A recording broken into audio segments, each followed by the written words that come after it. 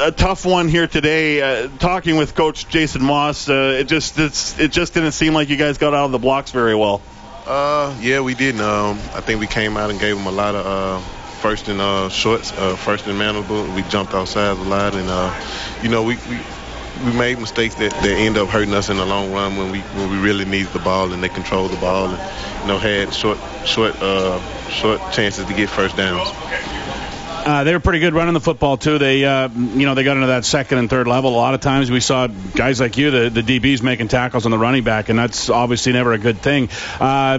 That's something that obviously you guys, especially this time of year, you got to be able to control the run game a little bit better. Yeah. I think for the past few weeks, they did a good job by them. For the past few weeks, our D-line has been getting after the quarterback, and one way to slow that down is effectively run the football. So hats off to them for what they did. But I think that we just have to go back to the drawing board, and just get better. Just work on the fundamentals of simple gap football, and just make our plays. I think we'll be okay. We just try to learn from every game. Tackling was tough tonight, wasn't it? Lots of missed tackles, unfortunately, at key times. It was. Start the second half, I think we missed about 4 in a row, and they end up hurting us. Get them those extra yards when we were already down, fighting, trying to get the ball back to our offense because they was on the roll. So things like that are unfortunate, but we just have to be better. We have to be better.